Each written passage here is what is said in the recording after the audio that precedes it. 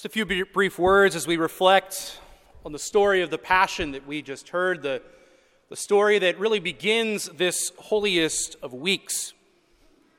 There are so many different characters that we can look at in the Passion, whether it's the good thief, the bad thief, Pilate, Herod, the apostles, Peter, Judas, you name it. There are so many people for us to look at, and at various points in our lives, I think we can look at different characters and say, yeah, I can identify with that, because that's me. But one group of people that Jesus encounters on this road to Calvary, I think often gets overlooked, and even in the Stations of the Cross, it sort of gets overlooked as well, is Jesus encountering the women of Jerusalem. These are women who are weeping over him and lamenting his circumstances. And Jesus tells them instead, "Daughters of Jerusalem, do not weep for me. Weep instead for yourselves and for your children." We often don't really know what the significance of those words. But the great American Bishop Fulton Sheen, reflecting on this, I think explains it quite well.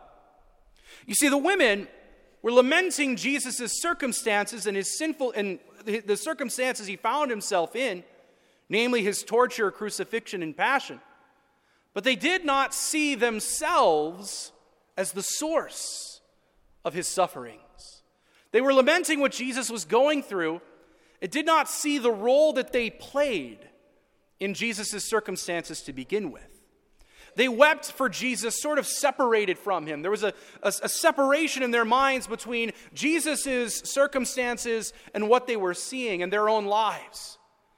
And yet the real Christian way is to acknowledge, no, we have every bit of a role to play, unfortunately, in Jesus ending up where he ended up. All of us, brothers and sisters, through our sinfulness, helped put our Lord on the cross in some small way, shape, or form. Every one of us, by virtue of our sinfulness, contributed to Jesus' sufferings and his passion. And our Bishop Sheen goes on to further say, reflecting on this in his own life, he says, if I had been less proud, the road to Calvary would have been a little bit shorter. If I had been more merciful, that crown of thorns wouldn't have pierced his skin as much. Every one of us has a connection with Jesus' passion and death. All of us contribute in the smallest of ways to Jesus' predicament. You know, people often think to themselves, oh, there's such a thing as a victimless crime or a victimless sin. You know, what I'm doing, who does it really affect? Who does it hurt? There's your answer. There's our answer. Every single sin that we commit, brothers and sisters, contributes to that. There is a deep and abiding connection between our sins and Calvary. And so it is right that Jesus says, no, don't weep for me, weep for yourselves to these women. Knowing that, yes, it was their sins that are the reason why he is in that situation in the first place. This is an important thing for us as we enter into Holy Week to remember. I think going about our day-to-day lives, we can sometimes forget that all of the sins of our lives piled up equals that.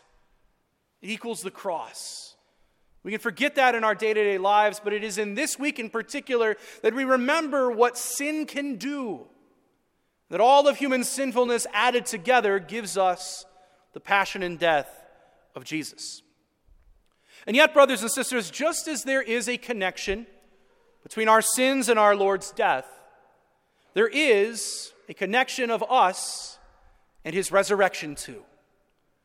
And yes, there is a connection of our sins in Calvary. We contributed to that, but we can just as much share in the glory and the joy of the risen tomb. That is why our Lord allows this connection to be so acute. So that yes, we can journey with him to the cross and understand the role that we played in that, but also to be with him at the empty tomb, and just as proportionally to receive his mercy and to receive his life. I hope over the course of this week, all of us can at some point come up here to church and pray, whether it's in the Adoration Chapel or just here in church. And I would especially encourage you to come to the Holy Thursday, Good Friday, and the Easter Vigil services. 7 o'clock Thursday, 7 o'clock Friday, 8 p.m. on Saturday. These are some of the most important celebrations for us as Catholics, the most important days of the year. None of them are holy days of obligation, but they are the most important things that you and I can celebrate on a yearly basis. And also some of the most richest liturgical ceremonies that we have. I would encourage you to come be with our Lord, journey with him to Calvary, journey with him to the cross, but also journey with him to the empty tomb as well.